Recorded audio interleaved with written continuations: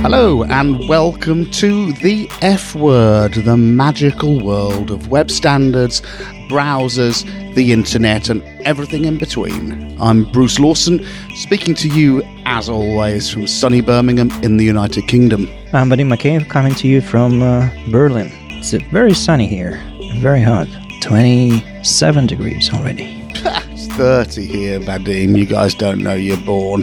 And talking of hot, we have another guest this week. The hottest cat who looks a bit like Mark Zuckerberg but isn't a fascist in the tech world. Of course, friends, Romans and countrymen, I give you Mr. Jake Archibald. Hello, Jake. Hello. I'm glad you don't think I'm a fascist. That's probably the nicest thing you've ever said to me. But I'll take it, because it is true. I want to be clear. It is true. You are not a fascist. But yeah, it is. It's 30 degrees down here as well, or whatever it is. And I had the window behind me open because air is nice. But the neighbours' children are playing loudly, which is fine. Like I said, I'm not a fascist, but it means I've had to close the window. So I will, be sort of losing my energy throughout the next few minutes as I just sit here and just ride out the room on a wave of my own sweat. So that's something to look forward to.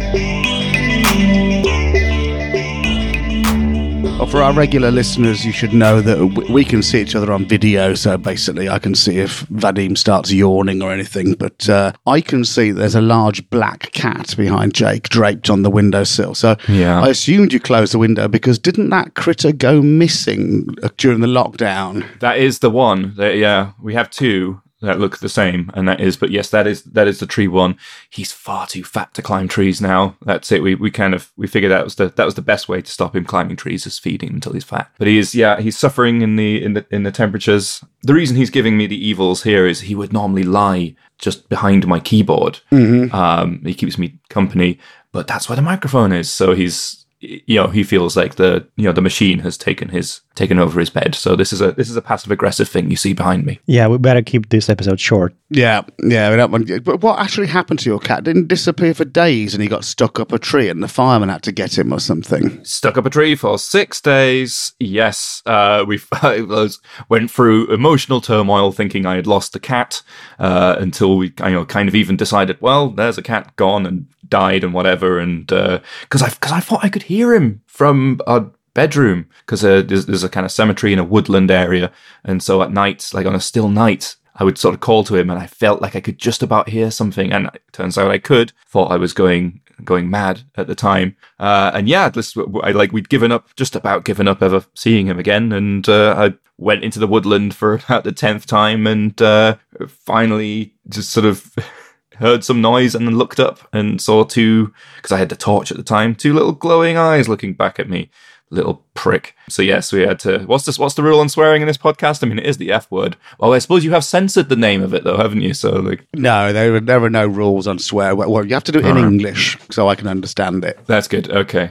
But then, so it was the fire brigade came out and set some traps for him. And then after 6 days, he decided, he just had enough and made his own way out of the tree. Waste of everyone's time, really. Well, talking of waiting a long time for something, the reason we got you on here isn't because we like you, because evidently we don't. But not a fascist. It's for you hate me for different reasons. Not a fascist, yeah. I want to emphasise that. That thing you said to me in the pub that time.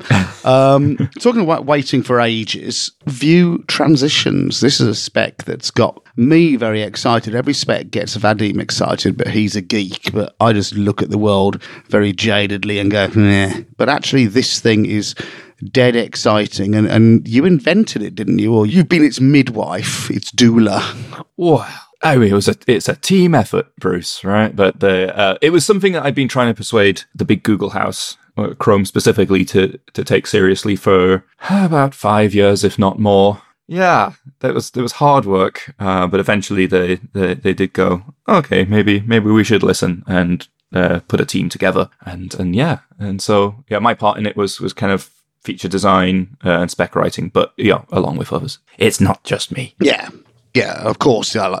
The specs get punted around by loads of different people, and then loads of C++ minions actually write the stuff. But all these things need a they need a champion to get them going, and I suppose that's you. If you want to, big up somebody else as well, feel free. I just haven't paid that much attention. Maybe some people wouldn't know, but I left the big Google castle. I know, yeah. Like did a resignation all over the place, and then so depending on when this goes out, I'm either between jobs, taking a nice break, or I am an engineer at Shopify, joining my old pals, Jason and Surma, and a bunch of other people as well. So yeah, in terms of like championing Vue transitions, of course I'm still championing it in spirit, because I still want it to, because there's still lots of work to do there, and I know they're still working on it, and I hope they do a good job of it, but it's not me directly anymore, just me complaining from the sidelines. That's my favourite place to be, actually, because you can piss and moan, but actually you don't get the blame. Well, this is kind of how my Google career started as well, is because I was pissing and moaning from the sidelines about app cache 10 years ago. And yeah, that's a lot easier. And then I joined Google and they went, right, well, you've created an uproar. Now it's your turn to fix it, which, became service worker. So yeah, that was, I can get back to just shit posting now, which is, yeah, it's much easier. It is. So for the uninitiated, given that we're recording the audio and there's no video, so you can't wave your arms around, tell us what Vue Transitions is, if you don't mind. Right, yeah. So it's basically page transitions.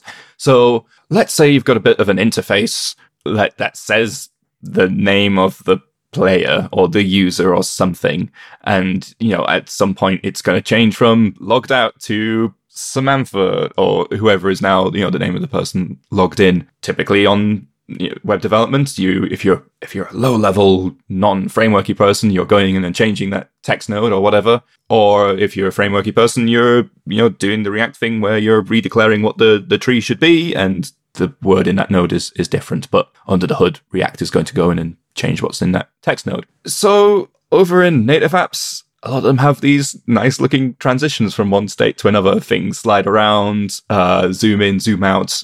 It looks fancy, but I think it has purpose as well if they're designed well, because it kind of shows you get like an impression of the structure of the app, if something's sliding in from the side, if it's kind of zooming up from the bottom, like depending on the kind of menu it is. So when my PowerPoint slide goes up in flames, it's transition as well. Exactly. Yeah. I mean, obviously that sends a particular message depending on the content as well. But it's kind of like, well, why can't we do this on the web? And because, if you're working in a framework in an SPA kind of environment, like, sure, you can do what you want. You can have, do a crossfade, slide things around, but people still don't tend to. And the reason for that is it's actually really difficult because, even just a crossfade, you've got that state in the middle where you're going to have both the logged out text and the user's name, and they have to both exist for you to do even something like a crossfade, but also things like a slide. So then you've created this kind of this extra state in your DOM, which is complicated just in general, but particularly complicated in terms of accessibility, because now you've got both bits of text there. That's something a screen reader could pick up on. If you've got interactive parts in the outgoing bit, then, the stuff that is kind of notionally going away, that is now clickable still as it's going away.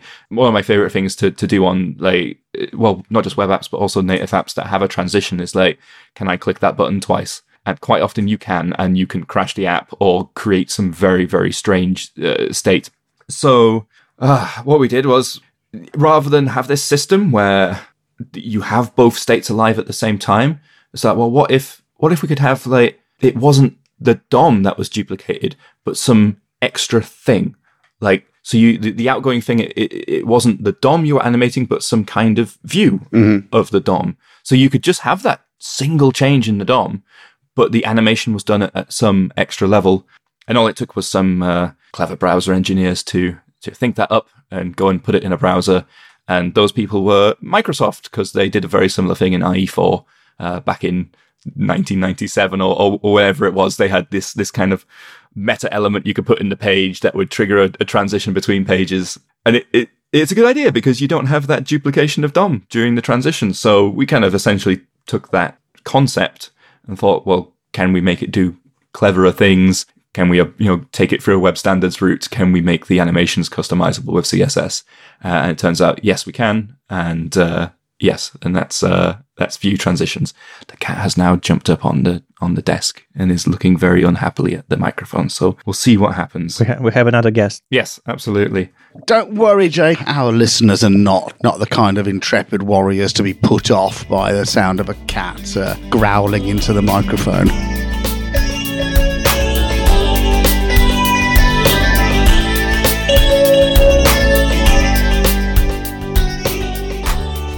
Interesting, because we were talking with Thomas Steiner a couple of editions ago, and Vadim was gently mocking him that half of the things that Fugu's tried to do were in IE4. Hey, and then look, the other half will be in Flash, right? Like this is where we're at. We're still solving some of the problems that Flash solved a long time ago. And in fact, and I guess I haven't really made this connection before, but Flash had this thing where you could take what's there on the screen, and because obviously Flash is all vector based, similar to a lot of stuff in the browser, but you could bake it onto a raster based, let's call it a canvas. Why not call it a canvas? Because that's what the browser equivalent is. But yeah, you could take what was displayed, bake it onto a canvas, which would let you do similar things. You could take these interactive elements, bake it onto a texture into a canvas, and then you could move that around, whereas like you've changed the stuff synchronously in the background, but you've got this thing that you can involve in the transition. So yeah, once again, we're just filling in the blanks that old IE and Flash created when they went away. Speaking of influences, I remember at some point when Apple managed to develop some a bit more powerful hardware, they started to animate iOS interface. And I saw a video of such transitions for the first time, slowed down 3 or 4 times. And it was obvious that they taken screenshots and then morphing it. And when you look at it at a slow speed, it's super ugly. But when you're looking at it at 1x speed, with the actual speed of animation, it looks beautiful. Like they're really transitioning from one state to another. Is it the same thing that's actually happening for view transitions? Have you looked at transitions at slower speed? Yes. So it's a very similar thing, because the outgoing thing is essentially a screenshot that is being sort of as an image moved around, stretched, if that's what you choose to do, but certainly rotate, transform, all of that sort of stuff from its old position to its new position. The new state is a live screenshot, so you're still playing around with what feels like an image, but if the underlying thing updates, then your screenshot is updated as well. But yeah, this we took a lot of influence from, I can't remember what the Apple system is called, but the Google system is, the Android system even is shared element transitions, which was also an earlier name for the thing, only because there was nothing better there. Like I didn't like the name at all, but it was kind of like, my view was the name is the last thing we should look at, right? Let's design the thing, because once we design the thing, maybe the name will become more obvious. So when I gave my first talk on it last year at Google I/O, online. It was a pre-recorded talk, but I called it page transitions, simply because I don't want to say shared element transitions, but basically because you're not animating the elements themselves, and the elements are not shared in any way. So it was just the wrong name, other than it was similar to the Android thing with the same name. But yeah, we sat down and thought, well, what is it? What is it about this system that is different to animating elements around? And it's like, well, you're not animating the elements, you're animating a view of. So there we go. That's how the name came about. So it's not the platonic element. It's like the fire shadow in the cave of elements. Exactly. But it's interesting. So yeah, I mean, names are important because it's not shared and it's not elements. But view transitions, does that mean that the purpose of this spec is largely cosmetic? It's to sexy up stuff, and I don't think there's anything wrong with cosmetic. If it makes things feel nicer for punters and makes web developers want to use web rather than native, that for me is a goal in and of itself. It's entirely cosmetic, and that's the benefit of it is that it's, when you try and do this stuff yourself, yeah, you end up having both the old state and the new state around in the DOM at the same time. Now you've got a thing that isn't cosmetic, right? It's got a screen reader can see it. You've got things that can receive focus, things that can be clicked. Like you've created a behavioral difference. So yeah, very explicitly, the idea is to create a cosmetic difference. That's not to say that it is just like, fancy visual shit. It's like the idea is that you can communicate, if something slides in from a particular side, that can mean something versus it sliding in from the bottom or the right or wherever. So yeah, this stuff has a purpose in terms of user experience beyond just pretty stuff. But yeah, the effect is deliberately cosmetic. It's baked in. You don't have to think less, which I thoroughly approve of, particularly in 30 Celsius. But also, the more you have to think, the more there is to get wrong, the more there is to accidentally get wrong when you're copying and pasting. And it's more gatekeeping for junior devs if there's, necromancy just to slide something in. But it also occurs to me that it's the kind of thing that in websites, which I believe cool kids are now calling multi-page apps, and I'm calling them sites, you could actually make things look less websitey and more web appy because things are transitioning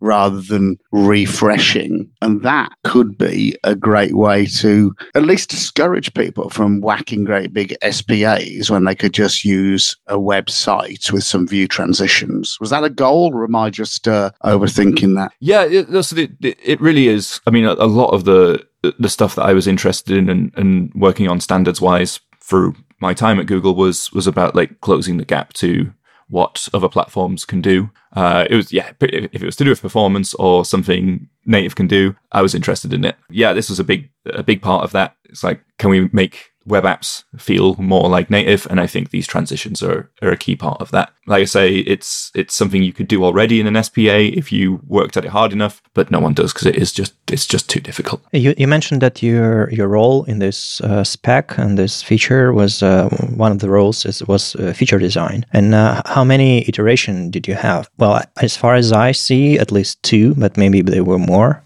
It's difficult to call because there never felt like a point where it's like, oh, that's an iteration done. Let's all, go home for the weekend and we'll do the next iteration next week. But there was definitely an evolution. A lot of it was kind of coming to a realization that we wanted to make sure we were just enhancing a DOM change. And it's a lot of stuff that sort of feels obvious speaking about it now, but it took a lot of back and forth at the time. So yeah, when you create a view transition, there's a method that like a callback you give it, and that's where you do your DOM change. That lets the feature know, like, okay, we're currently in the before state, capture everything.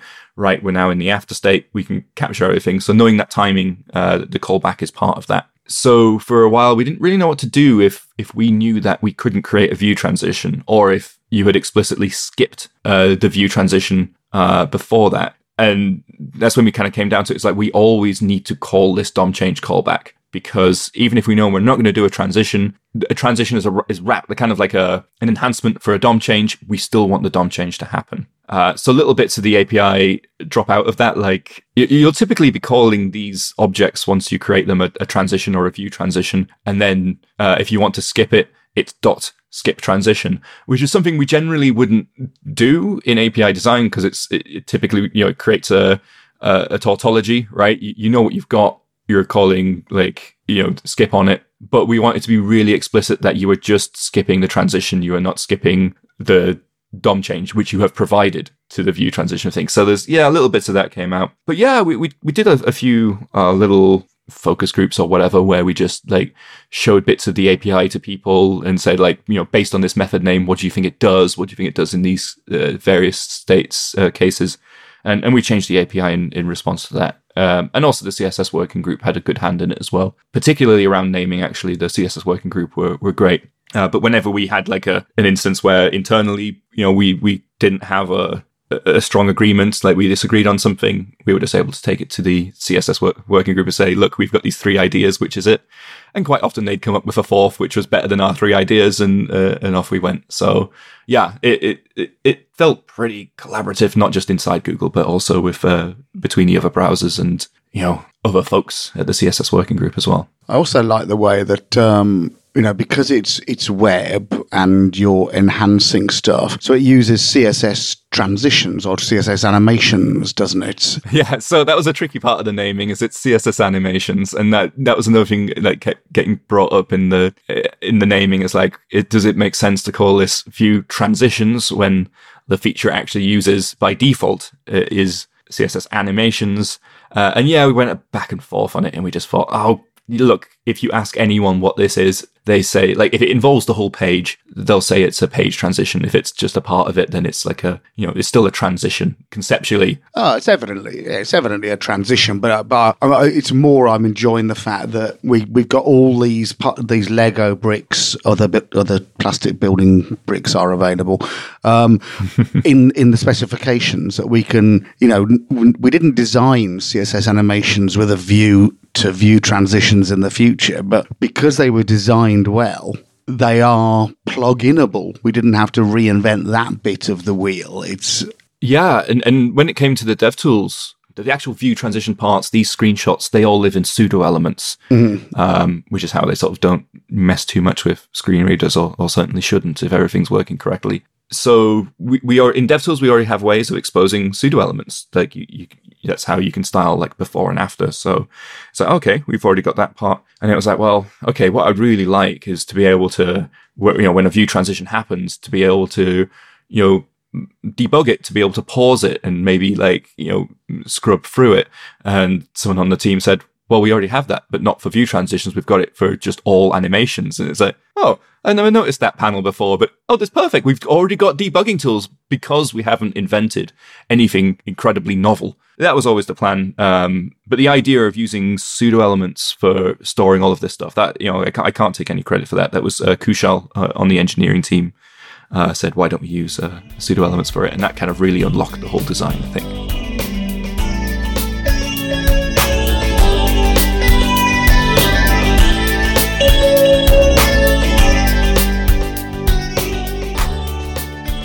Just the last question about the historic or the heuristicity of the design.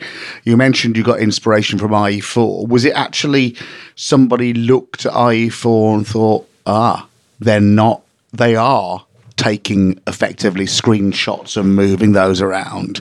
Or did somebody come up with the idea independently and somebody else go, I bet that's how it was in IE4? It was more, it was closer to, we looked at what iOS and Android were doing, and it was screenshots. And then as we were discussing that idea, it's like, this is the same pattern that IE4 used, animating independently. But they didn't use pseudo elements. It wasn't customizable other than picking some things off a shelf. Actually, there was a super early iteration of Vue transitions where it was just picking from a menu of a few different transition styles. It wasn't a design I was fond of because of the lack of customization. It was a case where I made it known quite internally that I thought this was the wrong way, but I kind of got a bit overruled. And so my plan there was like, if they're not going to listen to me, maybe they'll listen to developers externally. So I wrote this article about that iteration of the design. Here's a origin trial for it. Here's a few demos I built. And I was very careful to speak very neutrally about the feature. And then, the article goes out and everyone on Twitter's like, well, this is dumb. It doesn't let me do what I do. Jake, what are you doing? You're ruining everything. And I'm like, yeah, okay, thank you very much. And it's like, I could just go then with this big bag of letters internally saying, look, it's not just me. I'm not just making this up. Please listen to me on this. And they did. So that's how we got the customizable version that we have today. There's a huge 2-part article published in Smash magazine in October last year. And it's still there. I think I should probably ask someone to add a banner, it's deprecated and it's not going to work anymore. It's called Delightful UI Animations with Shared Element Transitions API. It uses the previous iteration, I believe. Oh, interesting. Okay. I mean, I know there was definitely a smashing article that used the new system, but just with old naming, I guess. But yes, maybe they did one on the old system as well. Yeah, definitely. It's not in Chrome anymore. I mean, they're using the old name, but I'm not 100% sure they're using the old API, so it's hard to tell. It looks a bit different from the modern demos. That's the whole thing about stuff that's behind a flag in Chrome is it's not ready and it's liable for change. It's an argument that I have with a lot of people who champion JPEG XL, which I'm sort of indifferent to.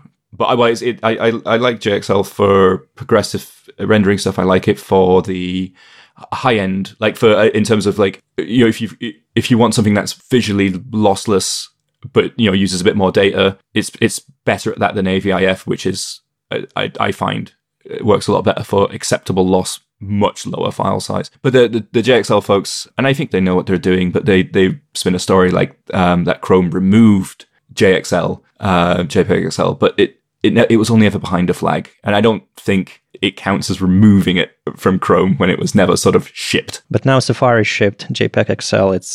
I wonder what's going to happen next. So the way Safari works with image formats is it just defers to the operating system. Right. So it tends to be, it's less that Safari can block formats that the operating system supports, but it will always be using the operating system version of the codec. So that's what we're seeing here. Is its support is for GXLs landing in macOS, and Safari is going to allow that through, and along with HEIF, that kind of stuff. Now, so there's actually a weird thing, and I don't know if it's still true in Safari. It was last time I looked. So they would allow list which codecs on the operating system they wanted to use for decoding. But with encoding, they just let everything through. So, and this might still be true, that when you, on the canvas element, tell it to encode and you pass a MIME type, you can actually encode to formats that Safari cannot actually decode. Oh, that's funny. Just down to that asymmetry. The kind of weird formats like PDF, you can encode to using a canvas, and all the formats like GIF, but also, HEIF, that kind of stuff as well. But I suspect what will happen now is we'll probably see the other browsers add JPEG XL since Safari is. So View Transitions API is shipped in Chrome 111.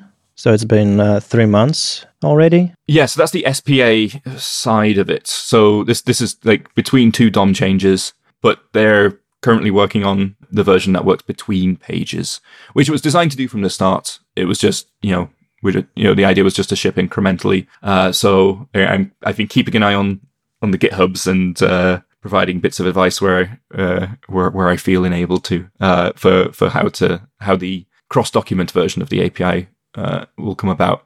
And the key part of advice that I've given them, or requirements, and I don't think they should deviate from this requirement, is that you should be able to use the same animation definitions for the SPA version as the cross-document version. And I think a part of that reason is just to make sure that the API is like similar to use. It's just basically the same feature, so it should feel similar, but also allows you to share bits of transition code between cross-document and same document transitions. Isn't that a no-brainer? I mean, under what circumstances would you not be able to? Would you name them differently so that something that you worked SPA wouldn't work across documents? Yeah, there was one engineer who seemed to be going that direction for a bit. I think I've talked them around. Like one example I use is like on Twitter, or a number of web apps, I'll use Twitter as an example, but a number of web apps use this technique where if you click a link, it will do an SPA navigation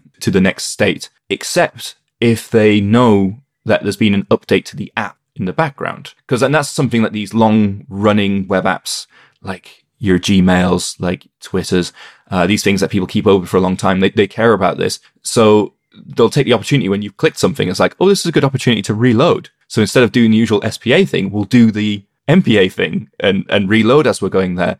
So I keep saying is that, well, it would be nice if you still get a transition and it's the same code. The developer hasn't had to rewrite the code. But with the SPA thing, like advice so far has been like, if you want to create a particular animation, a particular transition between two particular states, or a different transition because it's a back transition versus forward, the advice is, well, you're in JavaScript land anyway, figure it out in JavaScript and put a class name on the document element, and then you can hook into that with CSS to do different CSS things. That's not going to fly cross-document, or it shouldn't. It'd be nice to see if we can do a declarative way all the way through. So that might mean you end up with something like a media query that tells you this was a back traversal, so you can customize your transition during that. But that also means like, oh, hang on, we've now created a high-level way to do this. We should make sure this high-level way is available for SPA as well. Like we didn't have to do it for SPA at the time. We could ship without it because you're in JavaScript land anyway. But if we're adding nice, high-level, convenient ways to do this stuff because we have to for cross-document transitions, we've got to make sure it works for the same document as well. And that's sort of the requirements I've been giving them. And we heard similar advice from Mozilla as well when we were talking to them about the API. And you taught that engineer down, yeah? You taught them round. Did you stick them up a tree for 6 days until they promised to... Look, API design in the browsers is hard, and I feel like I can whinge about this now. I don't have skin in the game. Compared to other systems, you don't get second chances very often, right? We kind of did with Service Worker being the second thing of App Cache. We kind of did with the Navigation API being the second version of the History API. But look, those opportunities don't come around often. It needs to be like a huge overhaul to be able to make those changes. So you got to get it right first time, really. Or it's going to be 10 years before you get another go at it, at least. Like web components, V0, V1. Exactly. It took a while. Yeah. And it's also, it's hard to get developer feedback on this stuff. And I think this is something that I would like the browsers, I guess particularly Google Chrome, because they tend to be sort of leading the way on these features, to find out a better way of getting developer feedback. Because we put this stuff behind a flag, no one really uses it. Like, very, very few. So you don't get a lot of feedback. Origin trials are okay. So for anyone who doesn't know, this is a way that you can use a special meta tag to unlock these features before they're ready. And then, these features will expire, which is kind of the way of preventing the old vendor prefix CSS stuff of yesteryear that, just resulted in a similar lock-in. The origin trial stuff works really well if there's a subjective measure, like, did this thing make the page run faster? Does lazy load work? It's really good for that because you get to use field data. It's less good for the more subjective stuff because it tends to be Chrome will be working with one or two large partners on an experiment, and then it's either the partner makes it work or they don't. And there's a kind of an incentive that if the partner, and it will tend to be like a big web company full of geniuses who are able to work around a bad API, if they get it to work, they are incentivized to say, this is great, ship it so we can use it proper across all of our users, not just a section or whatever. They're not incentivized to say, there are some problems with this, please spend another 6 months getting it right. So yeah, I think there's a better way out there. I just don't know what it is, but there are problems with the current system.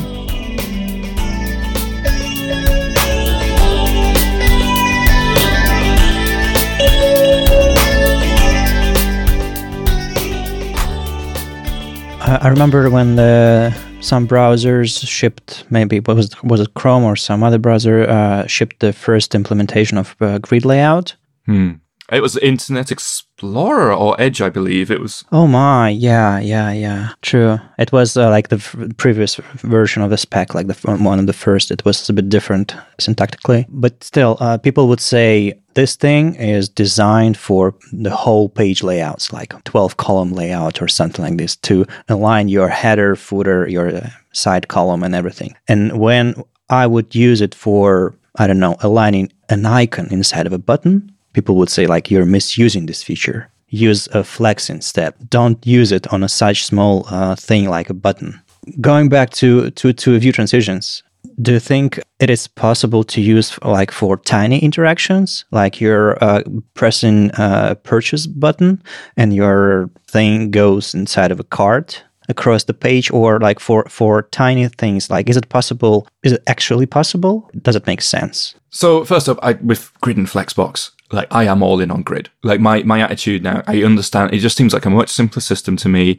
I will use Grid for everything except the stuff I literally can't do with Grid. Here. So like Flexbox, where you need wrapping. Like it's a single dimension, but it wraps. Like, okay, you need to use Flexbox for that. And there's some complicated distribution of spacing that I'm not sure you can do with Grid. You can only do with Flexbox. But yeah, anyway, I'm all in on Grid, no matter the size of the UI component. With view transitions, right now, it is the scope of the transition is the whole document.start view transition. Now you can say, by default, the HTML element, the root is involved in the transition. You can tell it not to be. And you can kind of focus it on a more like a specific component, but you can still only have one transition going on at a time. Right. It might be enough. It might be enough. I don't think it is. It might be enough for particular use cases, but not for all of them. When you say one transition, do you just mean one element can do a thing? No, one transition. So, like, your transition can involve as many elements as it wants, but that one transition that starts, if you try and start another transition before that one is finished, the old one will skip to the end. But one of the things that I was kind of really happy with that we did as part of the feature design for this, and I was glad that folks at Chrome gave us the time to do it, we stopped and we went and half designed some future features because I started to get worried that I'm worried we'll make a decision now that will stop us doing some stuff in the future. Mm-hmm. So let's stop and let's think about some of these future features we might want. One of them was, so right now when you do a view transition and you get these screenshots are all siblings of each other in the pseudo tree, which tends to work pretty well because it means you can move things visually from one container to another without worrying about clipping because they're actually kind of, siblings in the transition. But there are cases where you want them to be nested. So you're like, okay, let's sketch that out. Let's sketch what that looks like. And we did. And that actually influenced some of the design of the feature that is shipped now to enable us to do that in future. And the other thing we looked at is, what if we want to run multiple independent animations at the same time? And that's why we've got document.startView transition, because it leaves the door open for element.startView transition. And that will be a transition that is rooted to a particular element rather than the whole document.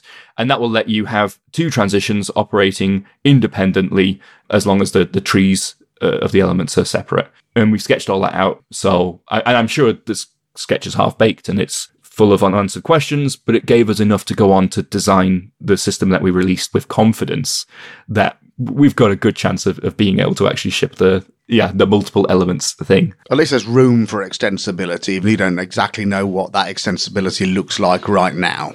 Exactly. Yeah. And so we did that for a bunch of other features as well. And again, because we don't get second chances. So unlike, a lot of other systems people listening to this might be used to designing, it's like, you realize, we need this to be a different shape to accommodate this other thing. You just change the shape of the thing. You just, ship an incremental update or whatever. If for compatibility reasons, we knew we don't get to do that. So got to think of it all in advance and hope we get it right. Yeah, as Sage Archibald says, folks, you heard it here first. Web API design is like life. Yeah. There's no rehearsals. You only get one go at it, and if you mess it up, people will hate you forever.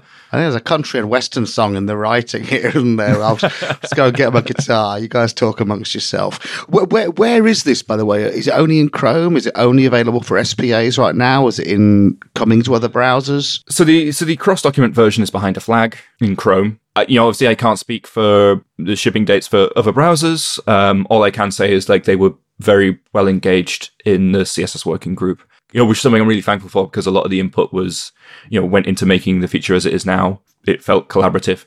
The CSS working group does have a little funny thing where, people don't, when something gets to go into the spec, it's not because it was universally agreed on, it's because no one objected, which is different. But folks in the other browsers know that if they want to disagree with something or they don't like it, then objecting is the right route. So I think they're fine with what we've got. I hope that I don't expect a major redesign once other browsers start looking at it. I've got my fingers crossed that it will be in next year's interop, but it's nothing to do with me anymore. I just have to sit on the sidelines and have my fingers crossed like everyone else. But nobody said they hate it, and there's been people from other browsers contributing and collaborating on it, which is always a good sign. Yeah, certainly contributions in terms of discussions, and I think on some of the GitHub issues as well. It's only been Google folks on the spec, I believe. But that's not abnormal, is it? And it's perfectly normal for it only to be people in one team writing the spec, but with collaboration and interest from other people. I remember that from my days. Exactly. Look, I am actually positive about other browsers shipping this. I'm just trying not to. I don't know. Don't want to jinx it. Yeah. Not that I believe in that, but I guess I'm careful not to speak for them either. Very, very, very statesman-like. I just got back from CSS Day in Amsterdam, and I met Miriam Suzanne, and at CSS Cafe event on Saturday, she quoted some folks from Mozilla objecting scoping in CSS, because why would we need scoping in CSS? Because we already have Shadow DOM. That kind of feedback sometimes happens. Like you develop feature, you're ready to ship, and then other browsers just deny the possibility, or like they're just against it. I can trump that when I was trying to persuade people that the picture element was a good idea. So you could, send really nice high-res images to Retina displays, but not send loads of bytes down the wire to somebody with a small black and white Nokia. A few luminaries and friends of mine from the web standards world, the WhatWG, said, we don't really need that, do we? Because soon everybody's going to have super fast broadband and super fast processors. So, Bruce, I just wanted to mention I'm still waiting for my broadband in 2023 in the middle of Berlin. So, really? Well, we had the same about service worker stuff for like the offline use cases as well. It's like, is this a problem anymore and that kind of thing. And Chrome like objected to pointer events when it first came out. So yeah, it's not the end of the road just if a browser objects to it as well. So I thought Rick Byers invented pointer events. No, he was one of the key objectors initially. It was I believe Jacob Rossi who worked for Edge at the time. Oh, Status Quo bloke. Was he a Status Quo? Is he a Status Quo bloke? Isn't he the guitarist? Is he a guitarist? That's cool. Fucking crappy old 1970s rock band, mate. It was Francis Rossi, wasn't it? Oh, it's Francis. I did know that. I know Status Quo, like the free chords. I just look. Here's the thing. I'm just not as big a fan as you, Bruce. So I don't know their individual names. Oh, I don't. Pray to the shrine of Status Quo. Whatever you want.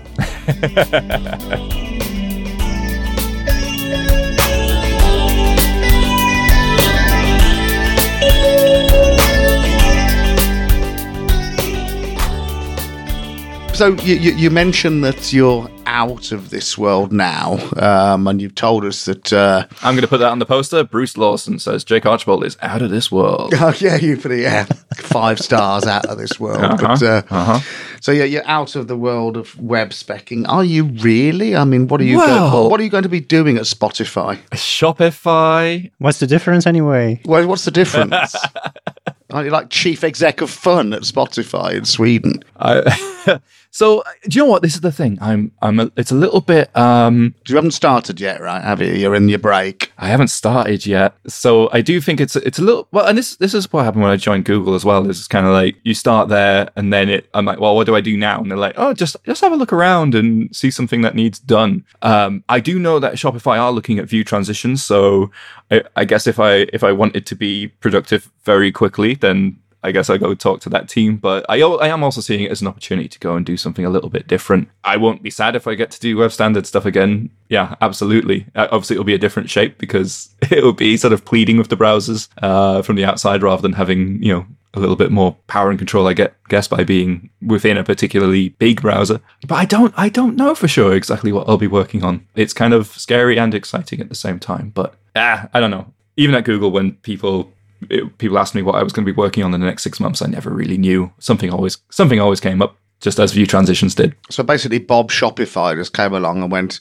"Get me Jake Archibald. We need a Jake Archibald." And you're just going to sit on a velvet cushion on a granite throne surrounded by statues of Anubis. And let's go with that story rather than me going to them and saying, "Please, can I have a job? I think I need to work somewhere different. And you seem pretty good, I mean, the truth is, I was just missing Surma too much. Got to get the band back together. It is going to be a real change of pace, maybe? I don't know. Yeah, it's going to be fun. It's been how many years? 10 years at Google. Oh, wow. Yeah. Part of the furniture, mate.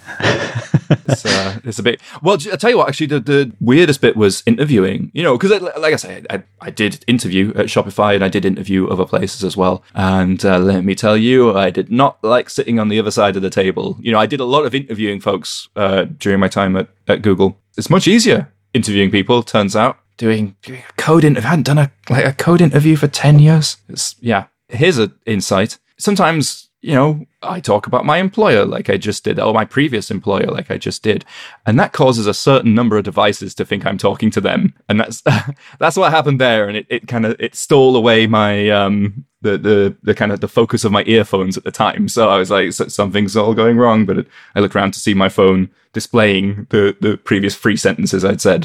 So that's what was happening there. Well, that's interesting because my Android device just fell on the floor and pulled out my headphone cable. So obviously my Android device had been controlled by your voice. I knew there was a sinister plot. It's trying to get away from you, Bruce. You should take that personally, I think. Yeah, well, at least it's only my phone rather than my cat that hates me. He loves me. He's here purring and it's not his snarling. He's snarling. Yeah. So it's not like you've got bored of the merry world of web standards and want out. No, it's actually one of the bits I expect I'm going to miss most. There's a lot of reasons for leaving Google, ranging from sort of long-term to short-term things. Mm-hmm. There was no one single reason. Well, 10 years is a long time to be in one place. Yeah. Oh, exactly. A lot of time to get jaded, in particular. But it's. Yeah, I looked at other roles where I would be doing web standard stuff directly, and I do think Google Chrome is the best place to be doing browser-based web standards work. Mm-hmm. And I did worry that if I look to go somewhere else, assuming they would give me a job, I think it would just be a shitter version of the job I already had. And I think that would make me much sadder than going and doing something, taking the opportunity to do something a bit different. Mm-hmm. Mm-hmm. So yeah, so 10 years of doing web standards, doing DevRel, and so I'm moving to a role that's kind of more engineering focused. But yeah, if it involves bits of web standard stuff, I won't be sad. You're going to be writing code. I know. I hope I can remember how. I mean, it's the sort of like the brackets, but the wibbly brackets, right? It involves a lot of the wibbly parentheses and sometimes like numbers that start with like letters. I don't know. It's very all very confusing, but I'm hoping I can, remember some of my, I was going to say computer science background. I don't have a computer science background. I have a multimedia background. My Flash background. See if I can remember how to code. I think you're doing yourself an injustice because only recently, I think, on the Twitters, we've seen a picture of you as looking very young, being given some award or something by a luminary for something computer related. Yeah, I think I won a website building competition when I was at school of the age of 15 or something. And yes, I guess we'll put it in the show notes. Yeah, oh yes. Yes, that needs to live forever. You said that you were a bit worried that, you wouldn't have any power in web standards anymore because you won't be working for Chrome, you won't be working for a browser vendor. Does that really matter? I mean, yeah, if you are, Bob Hefferlump from Idaho who just comes onto GitHub, you might not be listened to immediately. But if you're Jake Archibald, who everybody knows and presumably somebody loves, my cat loves, people will listen to you even if you're not actually, employed by Google because your bona fides are known. Or does it actually depend upon working for a company that actually might put the money into writing this? Well, I mean, maybe it's something I hadn't considered actually, but it took. I hate referring to myself in the third person, but I think it's required here. Jake Archibald of Google Chrome DevRel took 5 years to convince Google Chrome that page transitions were required. Maybe Jake Archibald of Shopify, listen to more. Wouldn't that be silly? Wouldn't that be very silly? Wouldn't that be? Well, we'll see.